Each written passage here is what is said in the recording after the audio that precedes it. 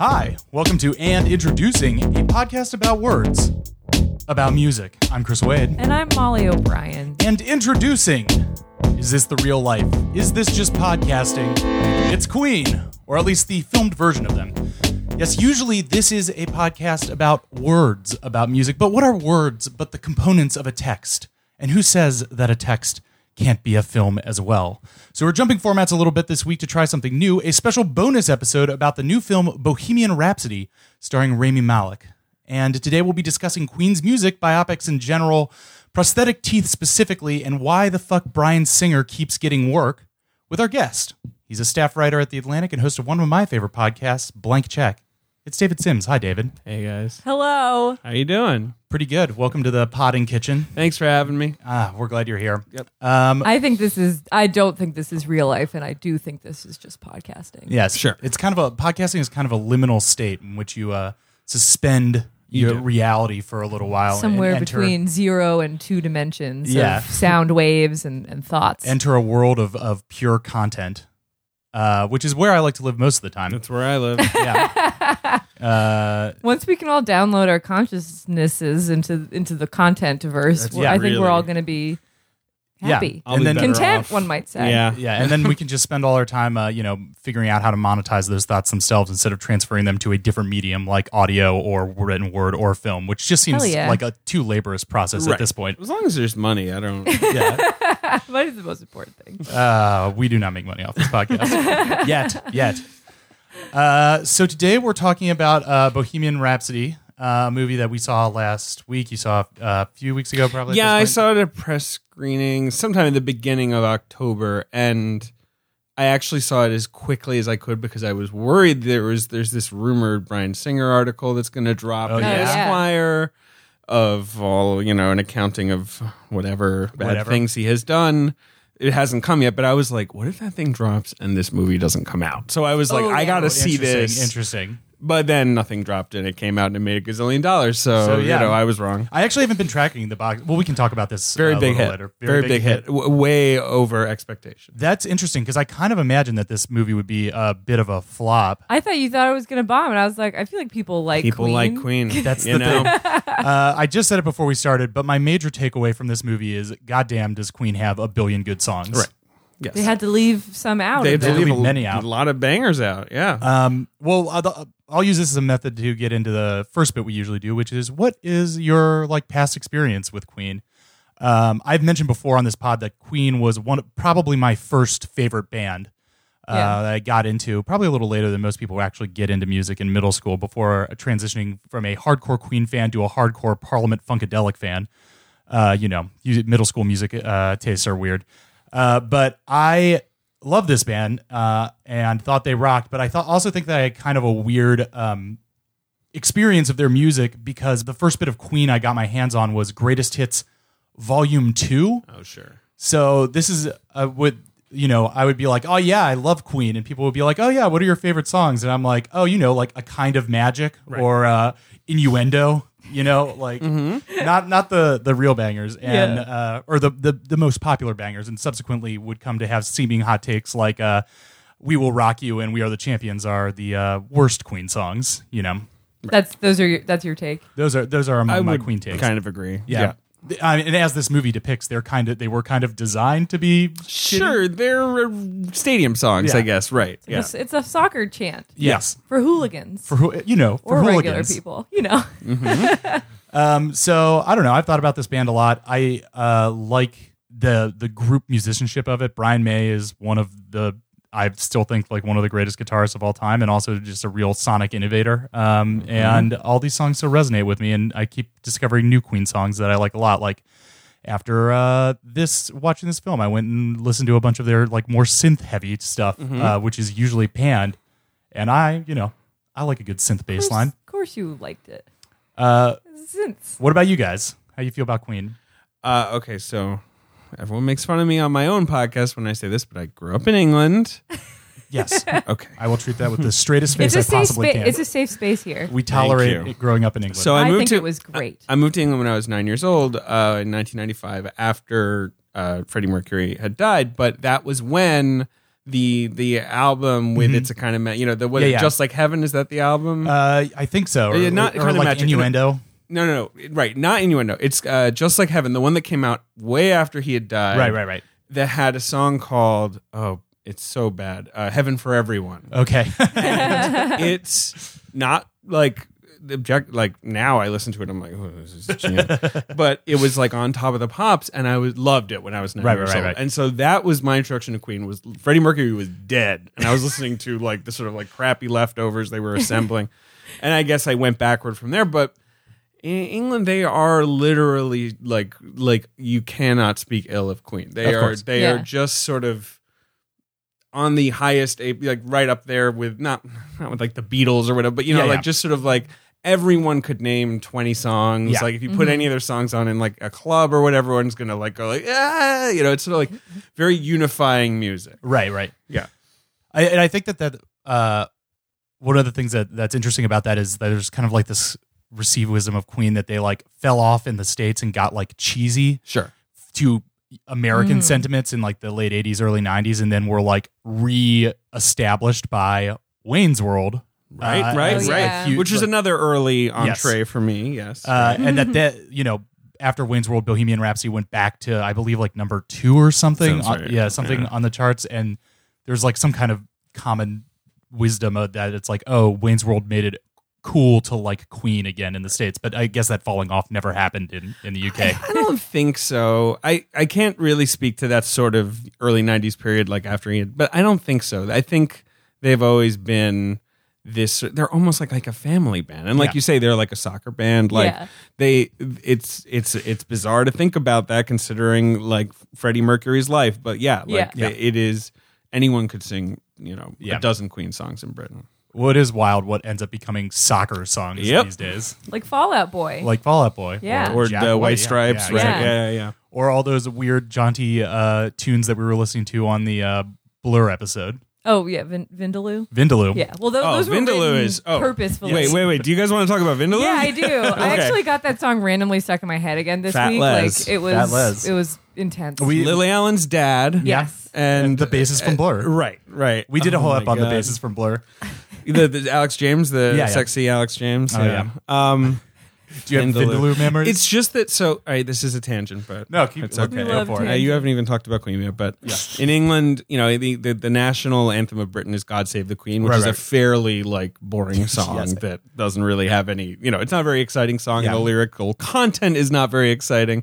So every like 10 years, people are like, "Should we have like a new national?" And so the bookmakers or whatever will always be like, "What should be? What's the odds-on favorite if we had?" And there's plenty of like obvious songs, like classical songs like Jerusalem or Rule Britannia, but then Vindaloo will always be like sort of the pot, like 50-1, like we're gonna score one more than you. It is like everyone in England knows that freaking song. Most Anglophone nations should change their national anthems because none of them slap. No, it's true. It's a bad. I mean, the French national anthem obviously rules, but I mean, like apart from that, no. Man, I have a soft spot for "Oh Canada," but like barely. Oh, Canada's all right. Starts strong It's and then sweet. it loses steam really and then it quickly. just keeps going. Yeah. If it was like 40 seconds long. What about you, Molly? How you feel about Queen? I grew up with Queen from my dad. I kind of associated it as like almost children's music in a way, even though I think that's fair because it's so musical. It's like so musical theatery. A lot of it. It's so percussive. And then like now listening to like kind of even seeing it in the movies context, I'm like it's really about like masculinity and confidence and like all these things that I didn't understand when I was 5. I was just like Bohemian Rhapsody rules and is cool. Especially their like early 70s stuff also has that like English folk tradition stuff in it, and like weird Tin Pan Alley. Right, the sort of tail end of like Zeppelin and stuff like that. Right. But then also like I was playing like Lazing on a Sunday Afternoon for you the other day, and that's got like that oh God, now I'm going to do it. Not Rodgers and Hammerstein. Gilbert and Sullivan. Gilbert and Sullivan. Who was the third one that we were saying? That? Raymore and Flanagan. Yes. Raymore and Flanagan, the great British librettist. Yeah. I think that children's music is like not a weird take for them. I mean, again, like when I was a kid, I truly responded to Queen. And I used to watch Gladiators, which you had American Gladiators. Yes. In Britain, it was just Gladiators, but they were British Gladiators. Which is one of those shows that, like, in retrospect, I'm like, the Black Gladiators were called Shadow and Nightshade. Like when you think back on it, you're like, what was going on in this show that I watched? But Queen featured very heavily in Gladiators. Lots of Queen songs would be played. Again, stadium music. Yeah, remember when it was Britney Spears, Beyonce, and Shakira did the Pepsi commercial, and they sang "We Will Rock You," and they were like gladiators. They were in a gladiator pit. Very chill. Yeah. I wonder if that is a weirdly derisive of this Gladiators show. Gladiators, man. Seriously, just Google like Wolf Gladiators, guys. You'll have fun. He was the villain of Gladiators. That's shocking to learn that that American Gladiators came from a British thing because American Gladiators seems so uniquely American. It's true. You're right. And occasionally they would cross over with the American Gladiators, and it would be fun to see the. I forget what was it like. What was it? What were their names? There was. I don't remember any of the gladiators' names. I just remember the big foam batons that they'd whack each other with. The little drumsticks they would. Yeah, exactly. Bring that back. That was great. I guess that's what we have like Ninja Warrior for to fill that thing. But someone could bring it back. Because there was like theater. It had like a WWE like sort of flair to it. They would like yell and stuff. Yeah. All right. I'm sorry. No, it's derailing. No, it's great. We like the tangent. All right.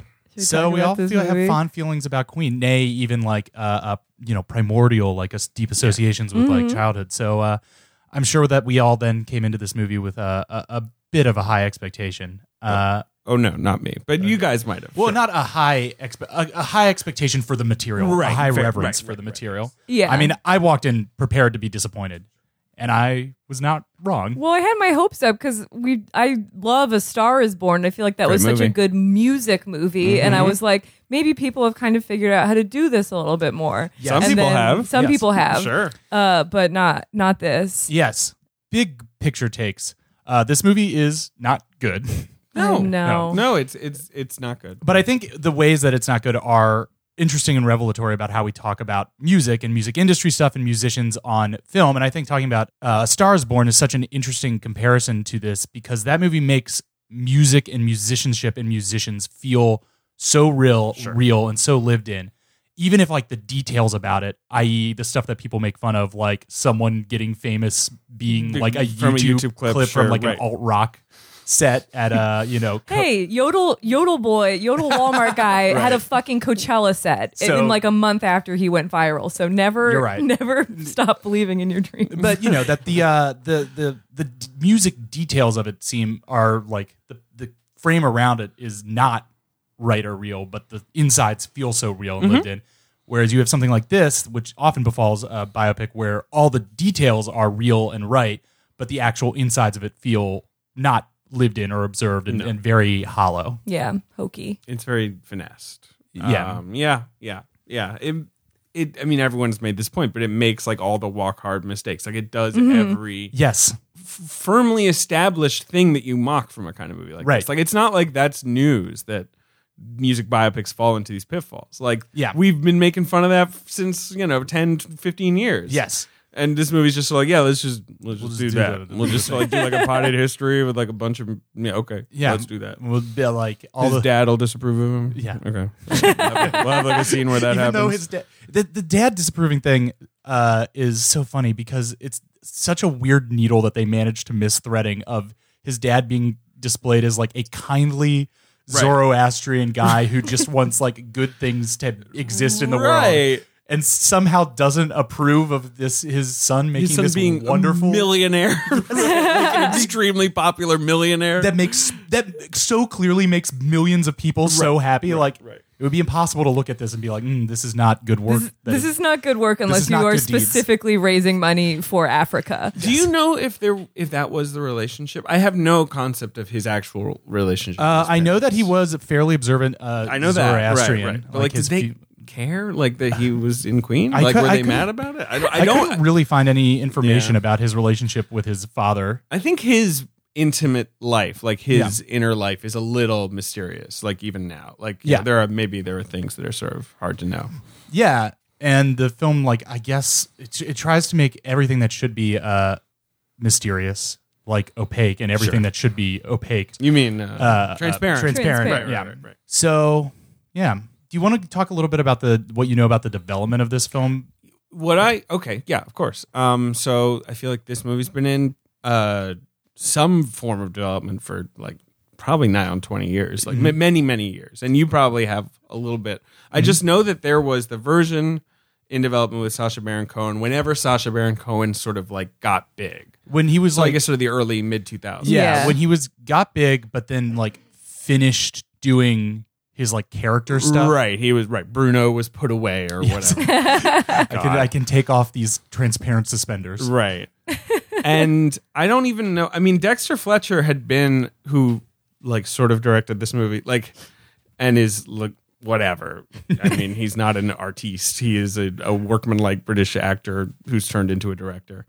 But he was attached at some point, I think, which I don't understand like what happened there. But and anyway, from what I know is that Sacha Baron Cohen wanted to do a more naughty Queen movie, probably more of an R-rated approach, and that Brian May and Roger Taylor were not into that. They have like total, control over the Queen empire and like rights, and they could sign off on whatever script.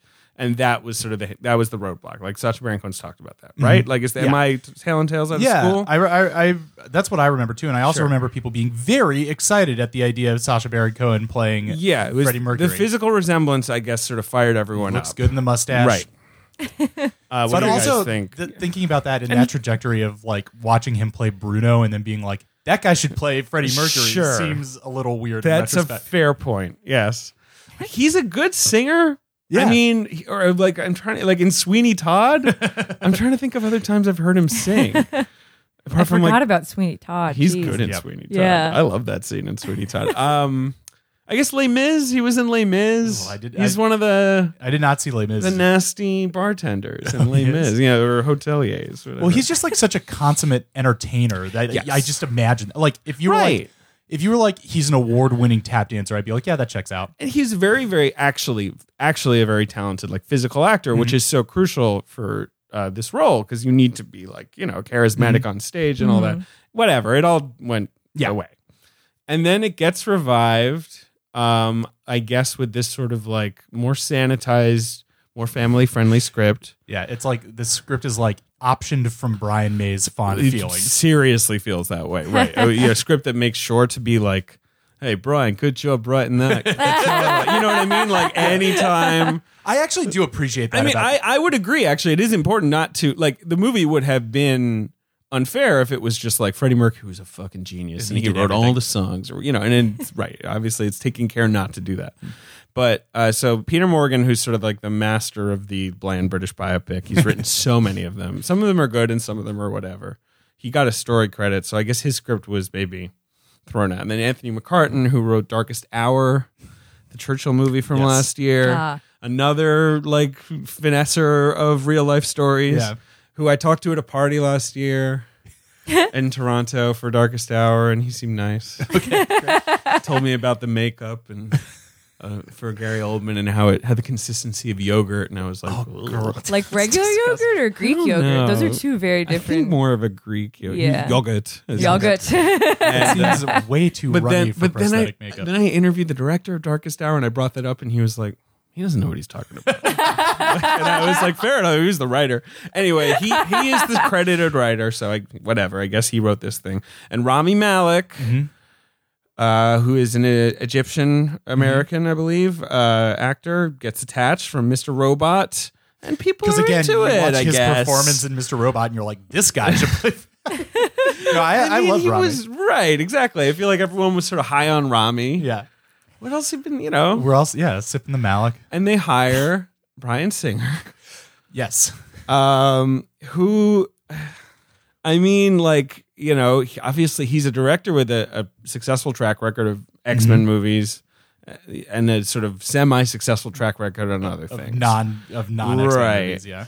And someone who, even when he was hired, like, certainly had a history of behavior in Hollywood that had been reported on, but like he was always very litigious and very sort of like quick to fight back with any, so like had done an okay job of keeping anything from like sort of spilling over, I guess. So and it- is sort of yeah. openly gay, but also like has a female partner with it, and they have a child. So I don't know what's up there, but like, Yeah. but I mean, I guess like Fox was sort of trying to say, look, we hired a queer artist to make the movie about Freddie Mercury. Even like, if is that he good? Right. I don't know. Like, I mean, I remember when he was hired, everyone was just like, oh, okay. That's what my memory of the reaction to that. Yes. I mean, the Bryan Singer thing, Molly, do you know much about this story? I vaguely remember reading a Gawker piece like a while ago that might have actually like beat it by a little bit. Very litigious. Yeah. So be careful. Right. Yes. Yeah. He has sent his lawyers have sent me nasty emails. In the Oh my past. God. Okay, so keep an eye on it. But Cool. allegedly he has had some problems with romantic relationships that were underage, possibly. Allegedly. Right, and sure. Yep. But that's actually not what came up in the production of this movie. It was him just being a delinquent director, right? He was like doing the Wes Anderson thing and directing via email, or just like not even being there. More just kind of like, I'm stressed out, I can't like do anything, so we need to like take a break. I mean, there's a big Hollywood Reporter story that just dropped about it. I mean, so Fox officially fired him from the movie and like replaced him with another director. But then after the movie came out, like there was a big story that was like, right, he apparently just got really stressed out, said his mom was sick, like, vanished from set and was like, we can pick up the rest in January or something. And Fox was like, no, you're fired. Right. But also this story makes clear that Fox was like fully aware that he pulls this shit. Like this had happened before and had like sat down with him and been like, Bryan, we'll give you the job as long as you don't break the law. This is from the story. Don't break the law and show up to set, which like it's not that big of a standard. Exactly, that you would have to codify this seems, but anyway. Look, he did not show up to set, so millions of hardworking Americans do fill both those contracts every day, and they're right. Yeah. Don't break the law. Show up to work. But anyway, so they replaced him with this guy Dexter Fletcher, but Singer is the credited director of this movie, which pans out. It is like usually for like weird DGA. It's rules. A union thing. He was like on set or whatever. He was the credited director for most of production, for like 50% plus so one. He counts. Yeah. I don't know. He says he's so proud of the movie, yada yada yada, and Fox is like, we don't want to talk about it. Like that seems to be how it's broken down. Does he say, there could be a room of 100 people and 99 won't believe in you, and all you need is one person to believe in your dreams?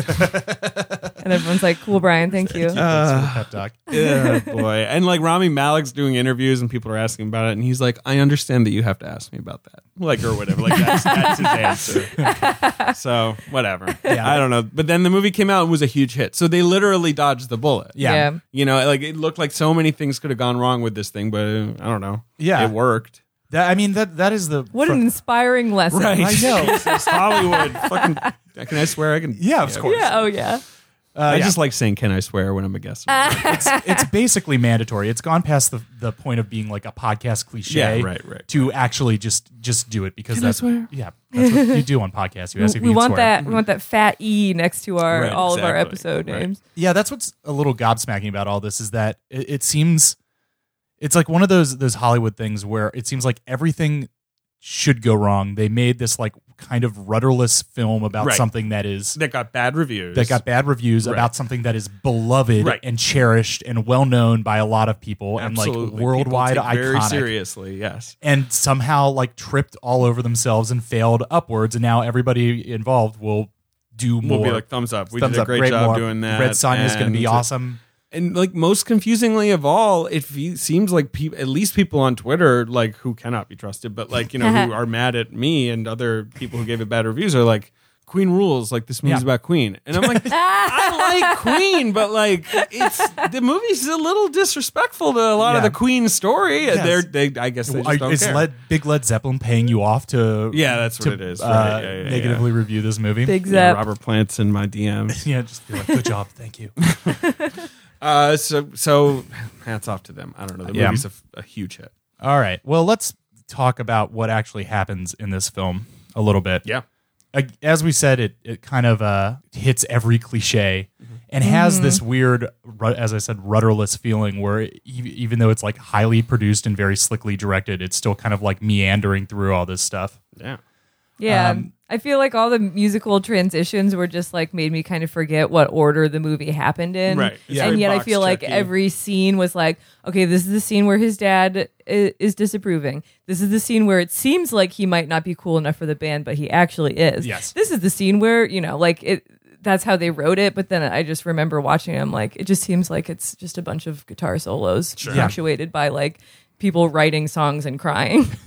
But right. Same. And writing songs where they're just sort of like, I wrote a new song. Yeah, It's yeah. not like dramatized Yeah. particularly. I mean, sometimes it is. The thing that I've said about the movie The Room is that the reason it feels so awkward and bad is that every scene begins with usually someone like walking into the room. It's like, oh hey, oh hey. Yes. I feel like that's what this movie was like. It's always, and it's like, hey guys, I Mike. wrote a song. Right. Yeah. Right. Hey guys, just talked to a record label guy. Hey guys, Everyone stand there and clap your hands. So this movie begins, as we've talked about on this show, every music story is contractually obligated to begin in media res Right. at Live Aid. someone's got to start beginning these stories with someone literally being born. Like, Yes, right. like We're going physically, to start at like the very beginning. Right. as a baby. Yes. It's with a kind of long tracking shot through a bunch of bullshit as Freddie is about to go on stage at Live Aid. Hard cut, England in 1969. Sure. Whatever university whichever university Yeah. it is, I forget. And Freddie is going out to the disapproval of, as we mentioned, his strict Zoroastrian parents, God. who only want him to do good words, good deeds, good life. Good thoughts. Right. It's not even like they're like, you should be a lawyer. Yeah. They're more just sort of like, just do good things. They're like, Yeah. stop going Right. out so much, Right. man. Which again is like a weird thing to make as like a stern father thing of like just be you're kind of right. a good guy. Like, Like, you don't know what I'm doing out in the world. all right, Could be well, as long as you're giving doing hugs. good, yeah. Free hugs. So Freddie goes, or young Farouk at that time, goes to see a band called Smile at the local university, which he apparently is quite a groupie of. Smile's lead singer quits after their first song, and a little bit of background information. The original Smile singer, Tim Staffel, left to join a band called Humpy Bong. Humpy Bong. Hey, it was the late 60s. Yes. Hey. Sure. So Humpy Bong didn't make it? Humpy Bong Okay, didn't really that's make it. too bad. Damn. I've got their own Wikipedia page, so they made it in a little bit. All right. Yeah. I It's not a don't. bad legacy. And by the way, I don't want to like go through every plot detail of this. We can like do the big. I mean, you're honestly, you're not going to have a lot. Yeah. Pretty Yeah. quickly. Yeah. It just, anyway, but yeah. Yeah. No, I mean, He meets the guys. Well, what's frustrating it's you? just this thing of like, for one, he's got these teeth, and I'm immediately Yes, I just wanna like, Oh my staring at God. the teeth. Oh my God. Because like, I know Freddie Mercury had like a big mouth. Yes. But I never really thought of him as a buck-toothed man. Me neither. Like, I would right? No, I would never have thought of if you could have asked me before I saw this movie to list things I thought about Freddie Sure. Mercury all day, and I would never have Be mentioned like it. No. mustache, Right, great mustache, style, yes. amazing ass. I would have yeah. not said bucktooth. Yes. No, it's just very distracting to look at him right away. Just one of those. We beelined home and like watched some actual live footage, and I was like, "Oh yeah, no, this is No. not like we watched the real Live Aid." And I was like, "This is totally different because I'm not staring at his And that they- forelip." Forelip? Forelip, right. Front. Yeah, I don't know. It's one of those decisions where you can imagine that they like got out of the makeup test with him wearing that thing, and how many people in the room had to be like, "Yeah, this is great. Let's This do is it." good. Sure. And you're like, "How?" Or did like, you know- what was the guy who was like, could we bigger? Like, could we? I feel like they need to be really big. I don't know. And all the work that you can tell Rami is doing Yeah. to like make them work in his mouth and To like do have the voice. accent right. It seems really hard. Yeah. It was probably a pain in the ass. Like, yeah. he's got these stupid teeth on. He has to do an accent. Yes. He's got to sing. Not that he's singing most of the time. It looks And- like he's singing. It's weird, and it's one of those things when you're watching a music biopic, you're like, I guess this was a thing. Like when you're in it, you're sort of hypnotized, and you're Yeah. like, oh, I guess he went to a concert, and the lead singer quit, and he went to see them afterwards, and they were like, "You want to be the new lead singer?" And it happened that easily. And then you leave, and you're like, "Of course it didn't happen. Why did I think that would be how it went?" Yeah. Like it's all just movie logic. Yeah. And it tricks you with the true story, dressing. And I'd say like one of the biggest flaws here is that even if you're trying to like get swept up in that movie logic of, these are the broad contours of how a band gets together, even if the specifics are a little fudge. But like stuff like the teeth take you so out of the movie. And Roger Taylor's mean to him about the teeth, too. Because they have to explain it. He literally has a line in the movie that's like, I've got more teeth in my mouth than normal people. Makes my mouth bigger for singing. Or whatever. And you're like, okay. I mean, it's like his superpower was extra teeth. It's weird. I don't know how that works. How does that make you have more range? I don't think it's it would your help mouth. It would help with dynamics, like louder, but like how does that have to do with the way? The chamber of his mouth is longer. It's like a trombone. If you have a longer trombone, it changes the. It seems like it should be wider. I feel like most of the work is happening in your larynx, not your. Yeah, I don't. Yeah, whatever. But again, you go home and you Google like we tell ourselves stories in order to live. Amazingly big mouth, and you don't see anything where it's like famous for his large mouth. Freddie Mercury, born 1949, famous for his large mouth. Right. Anyway, but he joins Queen or whatever. He joins. Smile. They become Queen. Right. They immediately start just generating songs out of nowhere, and as you foreshadowed before. Another one of the big failures of this movie is the idea of songwriting, in which it trying to have it both ways of like belaboring that all members of Queen were productive songwriters. Made their contributions. Even if their big contribution was the car fucking song. It makes fun of I'm in love with my car many times, but yes.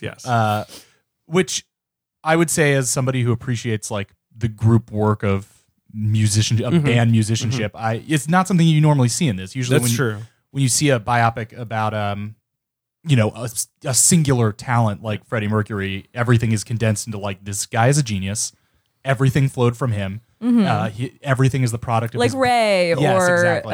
Johnny Cash. Johnny Cash. I mean, solo artists I feel like are usually the ones that get wedged into this format. Bands are harder. Yeah. And by all accounts they were a very collaborative band. Right. And like, as I mentioned, Brian May's guitarmanship in specific is like also like a once in a generation talent, He is a virtuosic guitar player who also had a keen command of the technology around him. He built his own guitars and they don't touch on that. No, but that's the part that they don't touch on. I know, they don't touch on that. They have that thing early on when they're recording in the studio. Like swinging mics and they're around. swinging shit around and they're like, doing a bunch of weird things. But I'm like, what are they? Can you tell me what they're doing? Is that a thing they would do? Like, come on. Yes, and trying to link any part of the physical creativity that you can see on screen in a movie, the like putting whatever it was, like an alarm clock on the piano strings or whatever, with any part of their minds or characters or personalities.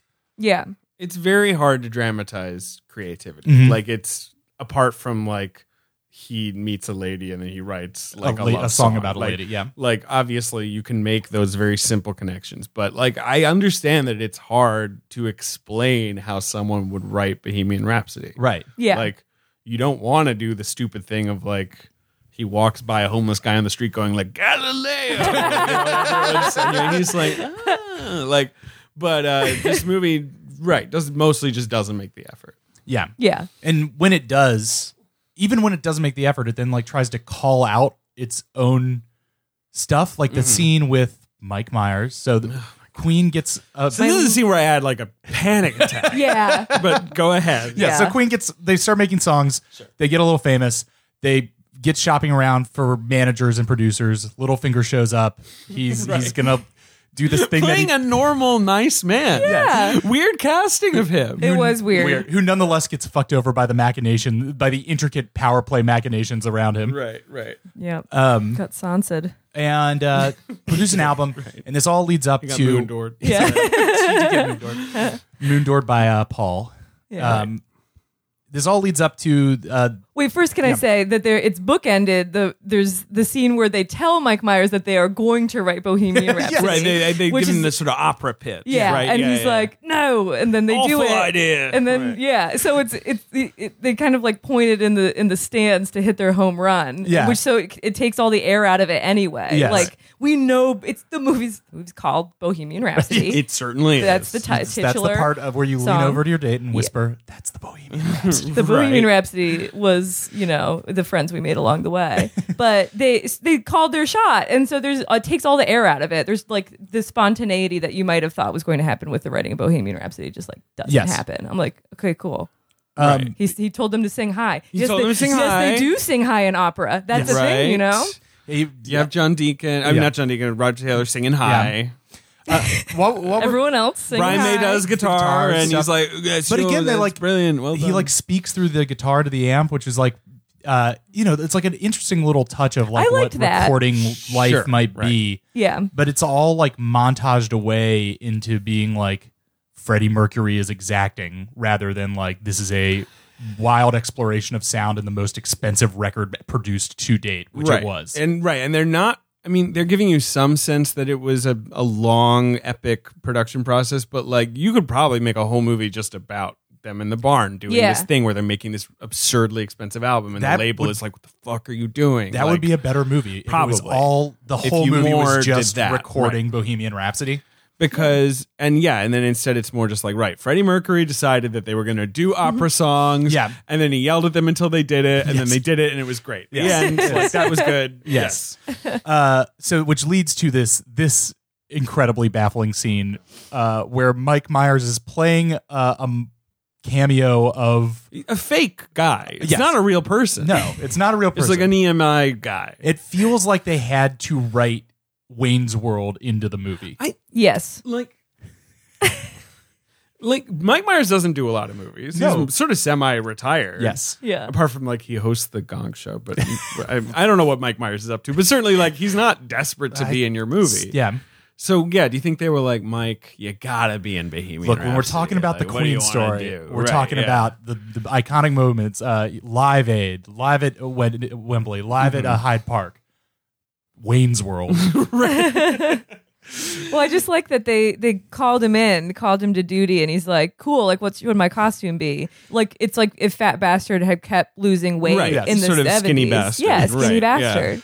Sir Freckly, red hair, Yeah. big sunglasses, Sideburns. right? Yeah. Yeah. Maybe a little gold member Yeah. folded in with the tan. And he literally says in that scene, people are not going to bang their heads in cars to this. Right. God. And I guess someone like, be it the screenwriter or Bryan Singer or whoever is like behind the camera being like, this is so fucking clever. Just like leaning over to oh everyone my on set. God. You're like, get it. Get it. And I'm just, so I saw this at a press screening, like an empty press screening at the Regal Ewok, Yes. where the bass vibrates up through the seats, which was nice in the concert scene. Yes. And I was having like a conniption fit when I like sort of like 1 minute in realized like, that's Mike Myers. And then I was like, oh, that's what they're doing. You know, like Yeah. that's sort of, and I had no one to bitch to, but that was what happened. now to you me. have I don't the know. sure. Right. Yeah, he's like Bohemian Rhapsody. Awful idea. Never. No. Yeah, it's that for 10 It's minutes. the John Mulaney bit about how Mick Jagger would agree or disagree. Right. No! Yeah. Yeah. The car song. Yeah. Not good. Right, he likes the car song. Yeah. They really shit all over the car song. It's a cheesy song, but it's not like, the words. whatever. Yeah, seriously. They're really acting like it was like Queen could have either like gone Bohemian Rhapsody or the Car. Yes, or song.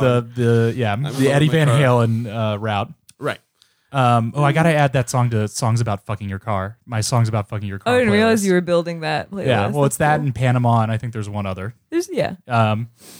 Yeah, and again, it's like these things where there maybe are germs, like tiny bits of things in this movie to appreciate. Like, I mean, we haven't really talked a bit about besides the teeth. Like Rami Malek's performance, I think is good and really Sure. and like I think physically, especially. Yeah. I think Yeah. on stage, he's good. Like Yes. I like looking at him. Like I think he feels commanding. yeah, and even though the like kind of how they did the vocals for the songs was a little weird, Didn't it's like love that. But like during the performances, you're like, I buy this. This is a good like filmed during the performances. It's great. Yeah. There's that scene kind of early on where he's singing "Happy Birthday" on a piano in a house, and they have like it's like a produced backing track is coming out of his mouth, and you're like, yeah. But I guess it's like they settled on we're gonna basically use the Freddie Mercury, vocal sort of mix chopped up a little bit like. They're like mixing in an impersonator and Rami Malek. Who I've watched, and he really does sound 93% of the way there, missing some of the little like nuances. So they need that consistency throughout, I guess. But I remember when he was singing "Happy Birthday," I was like, "This is like this anyway, whatever." Yeah, and like at certain moments, like when he very first starts beginning to play piano at Live Aid, like you're in it, you feel it, and then the live. We'll get to the Live Aid. We'll wrap up with fucking Live Aid. Yes. Yeah. So there's that triumphant like the headlines scrolling by. Like, everyone said it was going to be bad. Well, that's the other thing is that it feels like because it has that feeling of a cobbled together movie that's had happened under various creative forces over like a decade.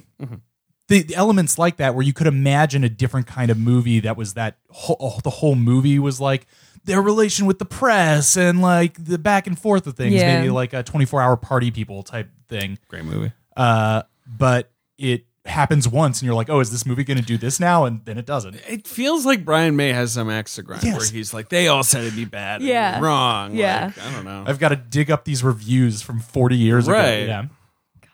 So Bohemian Rhapsody happens despite Mike Myers' protestations. Sure.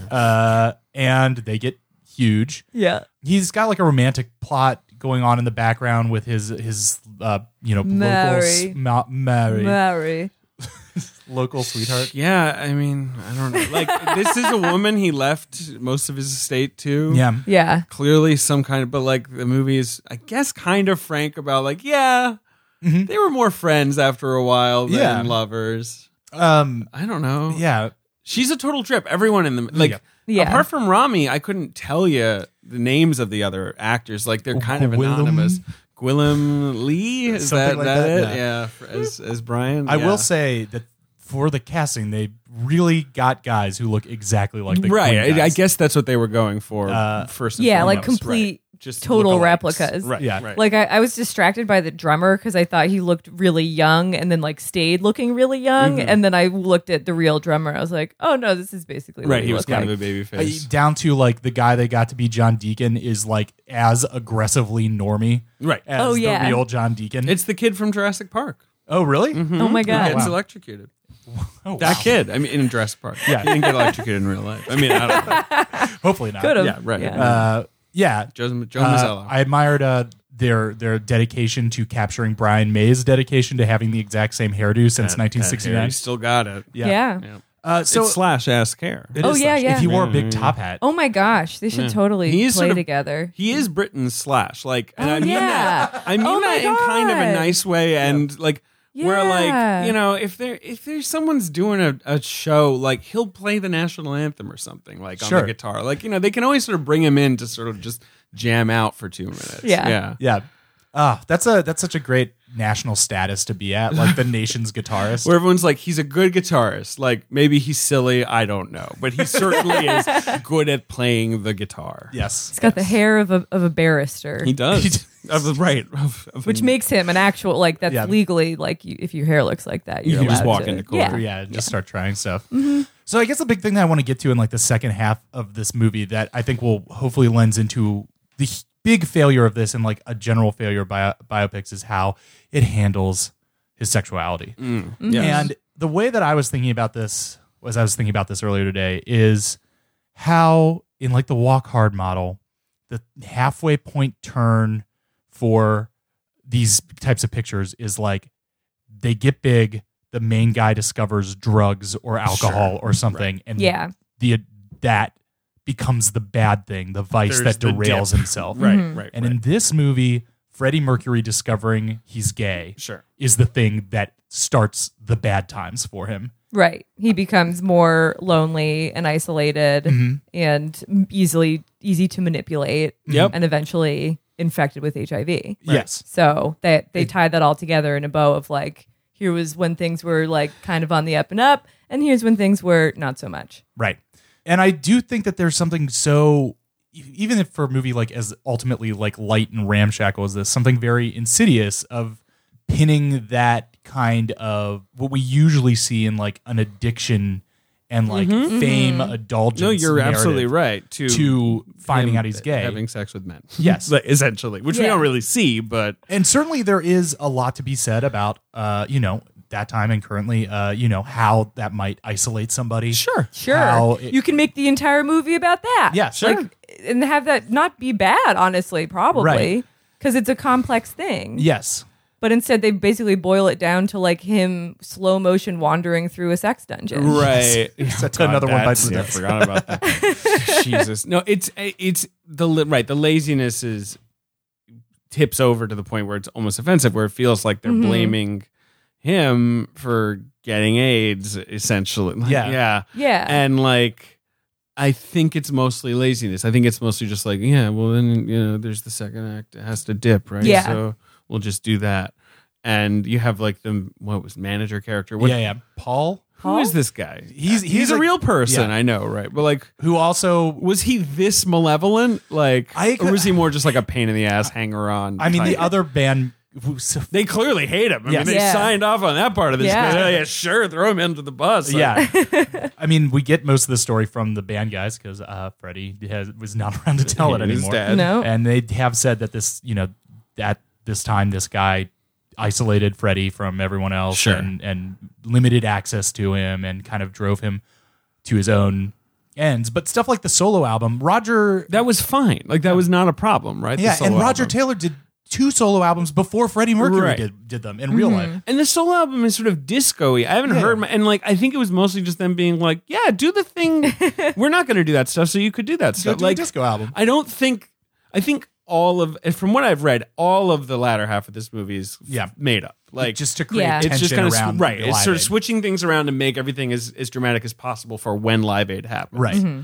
Yeah. Yes. And that's what I also found in my little research on the back of this. Yeah. I don't know.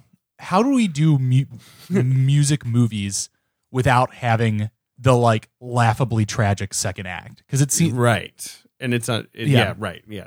They always fall into that pitfall, and either you rebound or you die. Yes. Right. Yeah. Like, those are the two options for ending a movie like this. Yep. Yeah. We were talking earlier. Like What's like a good music movie you like? good music? I mean, Star is Born, but that is just like a nosedive. True. In the second act as well. I True. mean, even that Yeah. does the tropes. They just do it. They do it Successfully, sort of well and yeah. intimately. Right. I mean, 24-Hour Party People. I love that Is a music movie. I haven't watched it in a long time. I've been meaning to put it back on, and I think that eventually we might do a little live stream commentary on it. But it's an abrasive movie to watch. It's sort of like visually kind of nasty and muddy, and like Yeah. it's trying. It's not an easy movie. Like, these are trying to be. Yeah. Bohemian Rhapsody is trying to be a very easy movie. Yes. Come on, Molly. Oh God. What's your favorite? I don't know if I have one. I'm just trying to think of like things that felt like unified on their own, and like Dreamgirls maybe. Like, I mean, it's a Dreamgirls is interesting. musical. Dreamgirls is a fascinating movie. I think the failure of Dreamgirls is that, like, I don't love the songs are not Motown-y enough for me. No, Like, they're very Broadway. They're very Broadway. Yes. But I do like that. Right, someone dramatized like how predatory Motown was. Yes, like, yeah. into a bouncy music. And it was, I mean, it was reality turned into, to me, a transporting enough fantasy that Sure. it wasn't distracting. And here, like this movie, it's just kind of splits the difference in a way that I found it incredibly distracting. Yes. I'm really fond of Cadillac Records. I don't know. No one has ever seen this I movie. know- I never I bring saw this it. up on like any podcast I'm on. Go watch Cadillac Records. Cadillac That was Records, Beyonce's Etta which James, Beyonce right? is Yeah. in, playing Etta James, and Jeffrey Wright plays Muddy Waters, and No, this sounds good. it's about chess records and in the 50s, and it's about how like creatively fascinating that place was, and then how it all kind of went to shit once money Yes. gets involved. But it's a little more industry focused, which is probably a smart way See, to do it. That's right. Yeah. good. And we read a lot of music memoirs on this show, and a lot of them do involve like addiction, substance stuff, and Right. those stories do always end up, because they're real people's lives. It's not trite, Right. You have that to navigate. yeah. Right. Yeah. But they do follow that same basic structure when you're like putting it into a book. And the industry stories are always more interesting because, you know, one of our favorite things on this show is the like when the band becomes a business, Right. how it changes things. And that dynamic can be so much more fraught and bring up so many more interior tensions about somebody's life, personality issues that maybe weren't an issue when you were just doing it because you loved it. Right. And I think that that's a much more compelling story often than the thing that is the easiest to reach to is like, oh, well, then he started drinking. And Right. then He was good at writing the songs and he did that. And then he liked the drugs and he did that. Yeah. And it was bad. Right. Yeah. So I think like the stuff like around, like as we were saying, like the recording the album and like trying to get your vision Something out like that. Right. about the singular idea that you have versus all the pressures around you to not do it that way. I mean, that's a bit of a headier story, you know. There's this movie coming out next year called Her Smell, which is a who's wild that by? title. Alex Ross Perry. Yes. Oh yeah. Which is about a fictional band. Like, so it's not, you don't have to deal with the legacy of like a real person's story, but it's sort of a Courtney Love-esque figure played by Elizabeth Moss. And that takes the Steve Jobs movie approach where it's 3 scenes. Yeah. The first is like when they're big and tanking, you know, when she's like going off the rails. The second is when they're like in the pits. And the third is like a show where they're trying to rebound.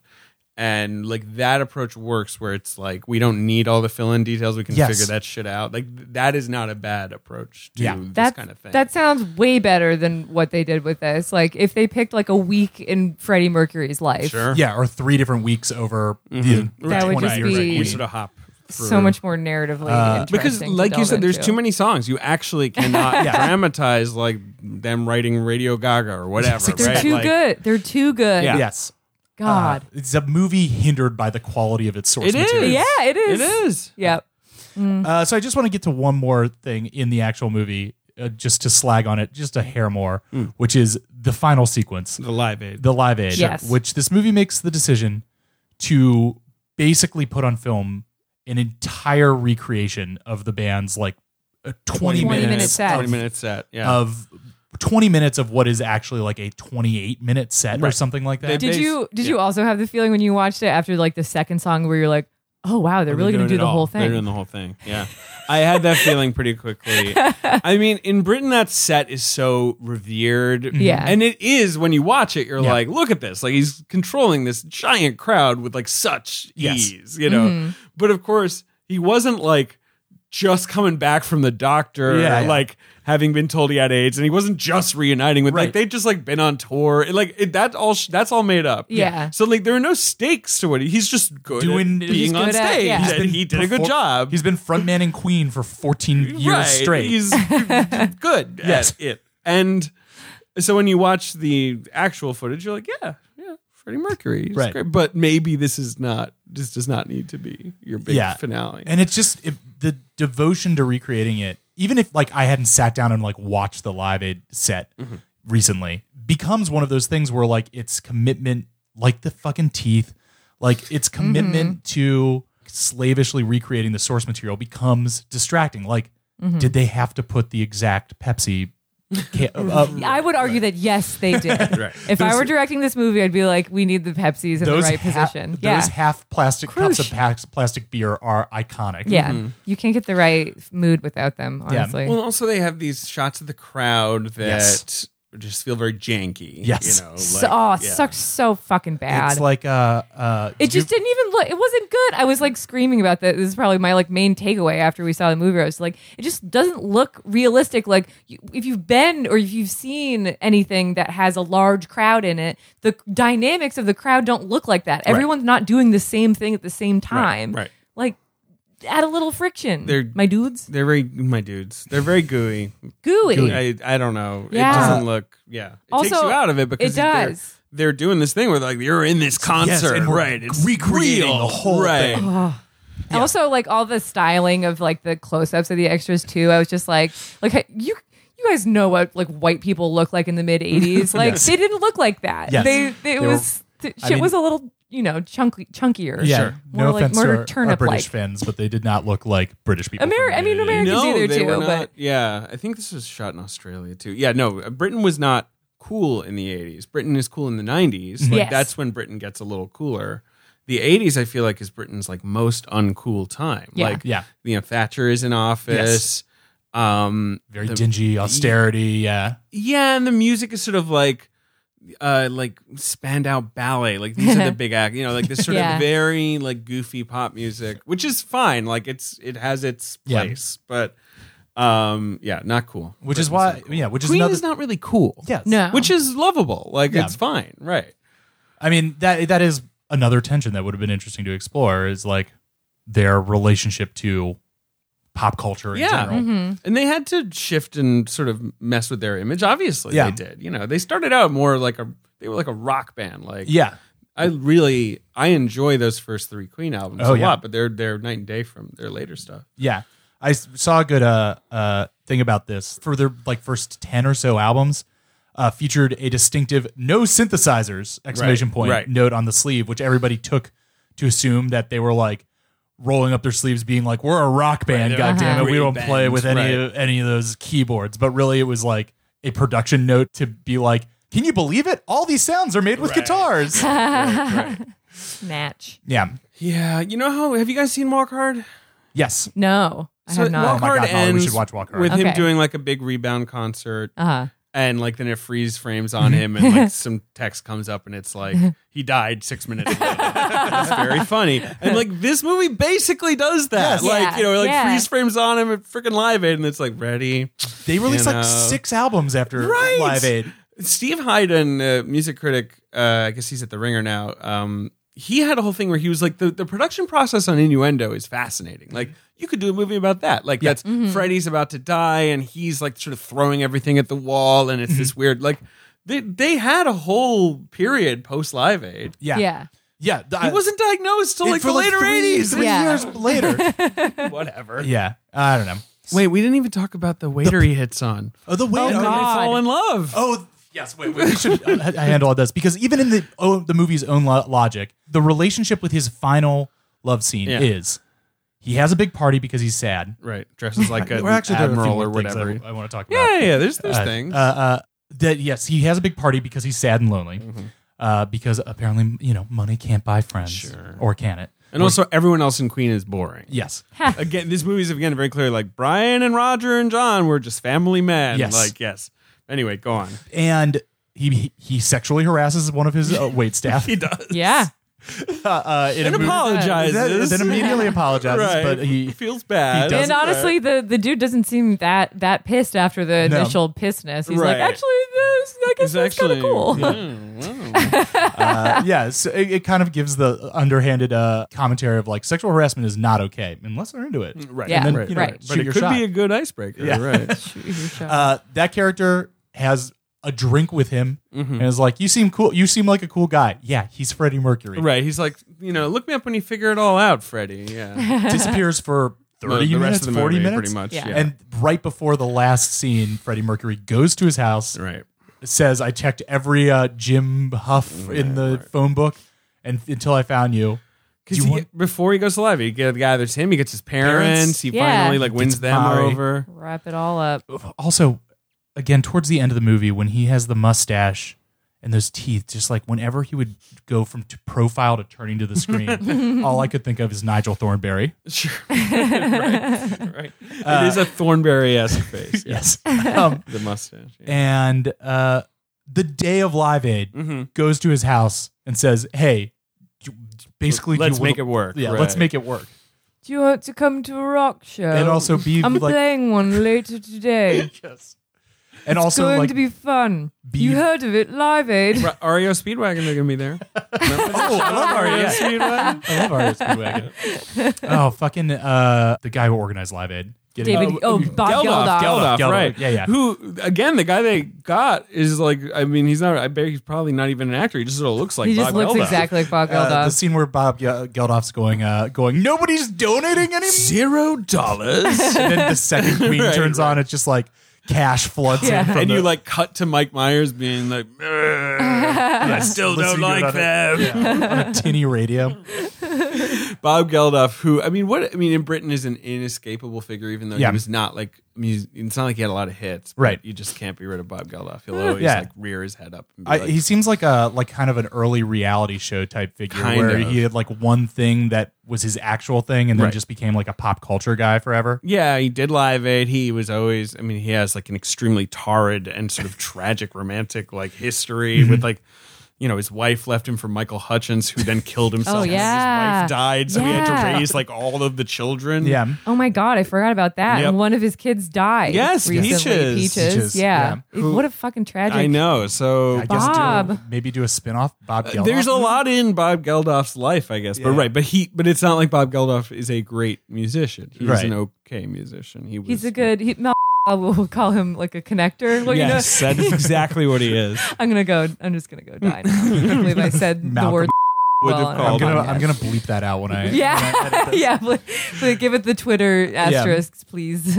I don't want Malcolm Stans coming after me. Yeah, it's such a weirdly wedged in like cathartic romance because It's so. do they like go on a lunch before Live Aid or something? They have like tea. They have. Yeah. I'm trying to remember the order of it because in my head it's like Mary and his parents are like waiting in the back seat of a car. Oh, they go to his parents' house, right? Yeah. Right. It's He picks up Jim. Jim first, then parents. Parents. they Because the have parents don't come; they just watch on TV. They watch on right? TV. He just sort of makes up with that. Yes. Yeah.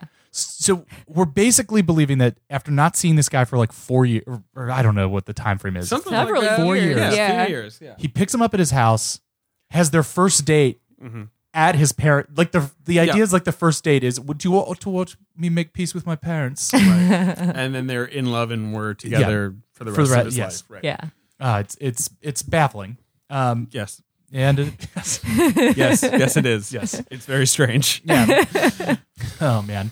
But it's all laziness. It's Yeah. all just them trying to fit everything in Yeah. as cleanly as possible. The one other thing that I wanted to bring up is one of the like few flickers of interesting things about this that could, also be in a better movie is the thing about Freddy's identity and his actions and the differences between him and his bandmates making him lonely and isolated. Right. And when you listen to a bunch of Queen songs selected in the right order, there is this running theme of loneliness and isolation that I had never really thought of. Sure. Like I've read arguments that like Bohemian Rhapsody is a coming out song that is never really thought of as such. Yeah. But it is kind of Freddie like announcing himself in a way. Yes. But some of them like Somebody to Love, obviously. I'm trying to think of I Want to Break Free is like Deacon, right? Like some of them are not written by Freddie Mercury. Yeah, but when you put them all together, they like just certain lines out of even songs like Another One Bites the Dust, you can get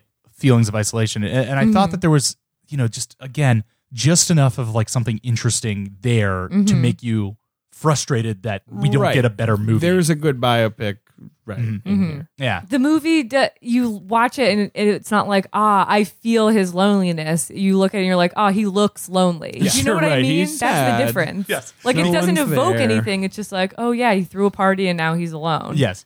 Because he literally Familiar. says, Yeah. does I'm stuff like- lonely. Yeah. I'm lonely. turn on this. I'm lonely. You stick your teeth out, you can do it. I'm lonely. I'm I'm lonely. Yeah. Please, I'm turning on the light on and off, Mary. Opera. Yeah, it's like in this weird fucking movie. space where it's like almost a parody. Yeah, it does, and yet Couple clicks to one way or the other, and it would be. It makes me wonder if whatever Sacha Baron Cohen signed on to was, as he said, ruder, but not more of like an out and out comedy. possibly. Yeah, that's true. It may have been more outrageous in like that way about how outrageous Freddie could be, I guess. And maybe like parts of whatever that thing is ended up in this weird. I'm movie sure Frankenstein. some DNA's in there. Yeah, I'm sure these scripts have been sort of like worked on over the years. I know that there is certainly, like you're saying, like there's certainly a better Freddie Mercury movie to be made, Right. but it won't be. No. No. I got this. It'll be shocking that, like what you say, it's making tons of money. That Yeah, it they don't opened to try do 50 million. Oh, they tried to do another one? to Queen. Bohemian Rhapsody too. Yeah. Why not? Well, it'll be like Queen 2, Another One Bites the Dust. another one Right. bites. There we Another go. one bites the Ayo. dust. And they can do all the songs that I first loved off Greatest Hits Volume 2, which covers Exactly. like the 85 to 91. mad. something. I still think they have it in them to make an across the universe like movie that's like fictional and uses sure. the like some fragments, but is a totally new thing. I can totally see them doing it, especially how much money this movie made. Yeah, in England there's a West End musical called We Will Rock You that is, I'm not sure if it still ran, but it ran for many years. Yeah. It's like set in like a futuristic dystopia. Hell yeah. And like a Freddie Mercury-esque like hero rises and defeats the bad people or whatever. Oh And man, the- this sounds and like the the plot songs are that Queen I wrote songs. for the Killers musical that I want to write, which is It's- also Yep. set in a dystopian. Dystopian. It's hellscape. that Damn it. idea, and it was like a colossal hit and ran for a zillion years. And every time I got out of Tottenham Court Road Station, there's this big statue of Freddie, doing the Yeah, pose. Thing. Yeah. And so they could make that. I don't know. Yeah, I just don't see that kind of creative use of making a music movie happening anytime soon, because it's got to be like, it's a Queen movie. It's about Queen. Yeah. It's about the life of Freddie Mercury. Freddie. He's the Queen guy. It's his whole life in a movie. That's just like how you make a commercial movie like these right Yeah. now. Yeah. Well worked. It opened at $50 million, which was way more than they thought. It's going to make like Stars Born money. Big hit. Yeah. So there you go. Well, between this and Stars Born, huge fall for music movies. Definitely. Yeah. It makes me wonder if like 2 years from now we're going to see a bunch more movies. We're going to be besieged 100%. Because Well, hell like yeah. The Greatest Showman I'm here last for year it. too. Like Oh, I think yes, Hollywood that- is just sort of like people Mamma want Mia. musicals. Yes, Mamma Mia. Here we go again. Yes, Sweet. we're See, going to be drowning. So That's this the other approach, doing Yeah. the musical where it's like we'll Yes. use the songs, but it's a different plot. But Like, it's about having 3 baby daddies. right That three is- baby daddies. I hadn't thought about that sequence of movies, because The Greatest Showman, as you mentioned, was a huge like surprise. huge surprise hit. Yes, My friend said that they used a song from The Greatest Showman in her spin class. What? Like see this, that. there's like a especially inspirational This song. Is Me, I'm assuming. yes. Yes. And she's like, yeah, they used it in spin. It was kind of weird. I mean, we're long past the time frame to review Greatest Showman. Oh, you could. You could always. I mean, we review can it. do whatever. That we want. movie is demented. Yes, and also a historic abomination. Oh, very true. You're right, because it is technically it's a real person. It's trying to be about who was a monster, very bad, Yeah. very bad like person. basically a slave owner of disabled people. Yeah, who also was like a like recurring politician who had Yeah. terrible, like very bad men. None of that's in the movie No. at all. It's No, about a it's guy just who wants to be a great showman. And make a family out of all the Yes. weirdos. Yes, it's so weird. It's such a weird movie. It's Yeah, I do kind of want to watch it just for the baffling effects of it. yeah. But it sounds like, in the future, we're going to be able to do many, many more of these, because there's going to be a lot of fodder coming forward. What other groups should get this treatment? Oh my gosh. The Janis Joplin biopic has been in development hell Oh, forever. yes. People Yeah. keep getting attached to that and then dropping off. Pink Yep. was involved at one point. Yep. I want that to be seen through, but I'm sure someone will fuck that up. That is a role, yeah, right. That I feel like actresses or singers are like, right. If I pulled that off, Yeah. I would look so amazing. Yeah. like Yes. yeah. Oh, that seems Maybe like such a maybe it's Lady Gaga. Oh, really? yeah. That's her big follow up. That would be. I bet she's going to do a couple of like non-musical movies after this, and then maybe try to win several other types of awards. Sure. Get that EGOT Yeah. while she's still young. I mean, she's That not. John Legend style EGOT. Yeah, she's She's done like every. 35. She's like 33 or And I was something. going to say she's already hit basically every medium in Yeah, it. She well, just needs that's to true. get she the used to round the recognition for bases it, right? until she cleans Yeah. up. I don't know. I kind of also imagine her. We were talking about this after Stars Born while we're talking Lady Gaga. Tangentially related, named after Radio Gaga. Indeed, she was. Yes. That whether or not she would go and continue to act in musical roles or try to do Trying to be like a serious actress. now that I've done the Do the Cher transition thing, role, right. where I did a role where I sang. Now you're going to watch me just act. Her next role will be a teacher who's just trying to reach her inner city children. Oh God, She's Yeah. going to freedom Children writers the shit out of inspirational. out of her all career. our children are SoundCloud trap musicians, and she God. has to teach them how to actually sing and like compose on a piano. And then it ends with her like guesting on the fictionalized like Lil Uzi Vert track. Oh my Right. God. Oh Jesus. Wait, so but who do you want? What do I want her to do? Yeah, what band? Fucking Devo. Sure. That sounds great. I would do a movie about these demented Ohio Right. weirdos who have a sincere, warped framework to think about the world that they trick the record industry into making them a huge pop act Right. about. And all the weirdos that Devo inspired. Mm-hmm. Soderbergh should make that movie. Oh my god. Oh my god, that'd be great. Yeah, and it's just like real low key and weird, and lots of sequences of people like taking apart That's synthesizers. The opposite of the like that might be fun because they are low key. Yeah, And like I think of like whatever Guns N' Roses. I think of whatever band was just so publicly dramatic for so many years. Like that's what always springs to mind. Like do a Motley Crue movie. Oh I my don't god, know. a Guns have N' to Roses eventually. movie would be amazing. Amazing. we have not covered The Dirt on this show Sure. yet. We're saving it for But that's like yeah. obviously Yeah. that's a big one to run. What are some things you've done though? Like what are some stupid books? Yeah, what are the Scar Tissue, Sure, Anthony Scar Kiedis. Tissue, right. We read Sebastian Bach's book recently, which was like ridiculous. That's an example of a rock narrative with no tragedy. Right. Other than like him being afraid on 9/11 that we were being attacked nuclearly. All right. All Okay. right, So right. I love Sebastian Bach Okay. as a like silly man who's Right. like on Gilmore Girls and Right. like he's but he's like, is he like bad? Is he like a bad dude? He seems like a bad dude. He kind of Or seems like like- a dumb but sort of reactionary means guy. well. Sure. Okay. Well, that's okay. I can live with that. Yeah. Dumb but means well is all right. Yeah. He seems to keep kind of stumbling forward in life, fucking up along the way, always apologizing. He Fair is the enough. drill Right. tweet. Yeah, Oh, I'm sorry. I'm trying to remove it. Right. Yes, Right. yeah, yes. that's him. Which He's is not like whatever. Yeah, which is not- Nugent or whatever. as Yeah. we talk about on that episode, the worst kind of fuck up guy to be. Yeah.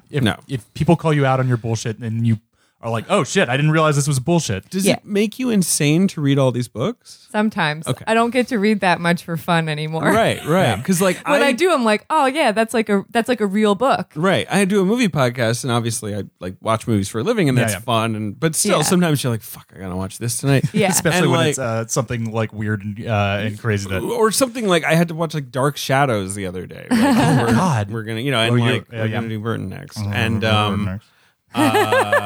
is that exclusive? it might be exclusive. Ooh. All right, well, maybe call it blank Um, check, friends. And that's like Dark Shadows is not something you're ever going to be in the mood for. It's like, let me watch Yeah. Tim Burton's like third worst movie. Haha. So you guys have to read all these books. Yeah. Well, Molly can crush a book in an afternoon. It's which is- definitely. enough. I guess they're definitely usually a little, pretty easy to read, too. It's a little Yeah. brain numbing though, Right. especially since the same tropes get repeated over and over and over again.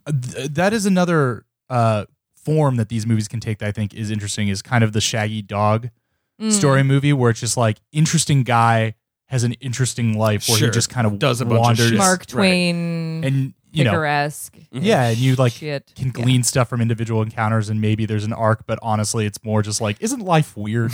Inside Llewyn Davis. Yes, Oh, that's a great movie. yeah, a great movie. he just walks around and a bunch of shit happens to him. and ends up where he starts, Mm-hmm. and that's an interesting way to do a movie like this. I love that movie. Yeah, it's so a great good. movie. I'm just going back through our Your catalog archive, and yes. seeing what would make good movies. Marilyn Manson, A Marilyn Manson movie Certainly, would be yes. kind of amazing. just a whole And like a nice Spring Breakers ass thing set Right. in like a 90s exactly. It's Florida a history of an weirdness. era, Yeah. right? That is now sort of like fading.